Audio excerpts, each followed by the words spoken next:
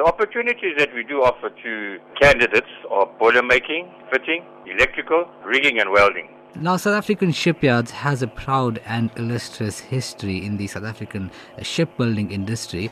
How would you describe the working environment for people not familiar with this opportunity available? The working environment is a heavy industry.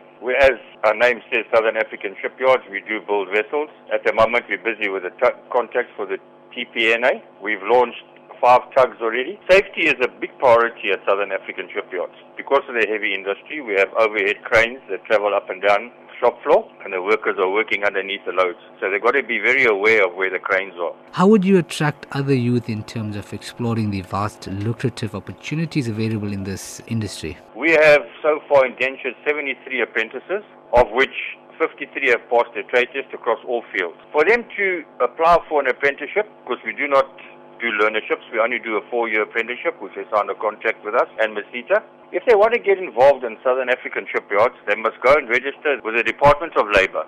That way they go onto a database and then they get greater exposure. They can be... So what qualifications are required in gaining experience in the shipyards repair industry? An N2 with a 4-subject pass, which is math, science, technical drawing and the relevant trade theory, or they need a level 4, which they can do at a FET. How would you describe opportunities available globally for shipbuilding and repairing? Because it's something that's never going to fail, because they're always going to need vessels, whether it's a container vessel or a tug or offshore craft or whatever the case may be. So I'm quite sure that there will be opportunities.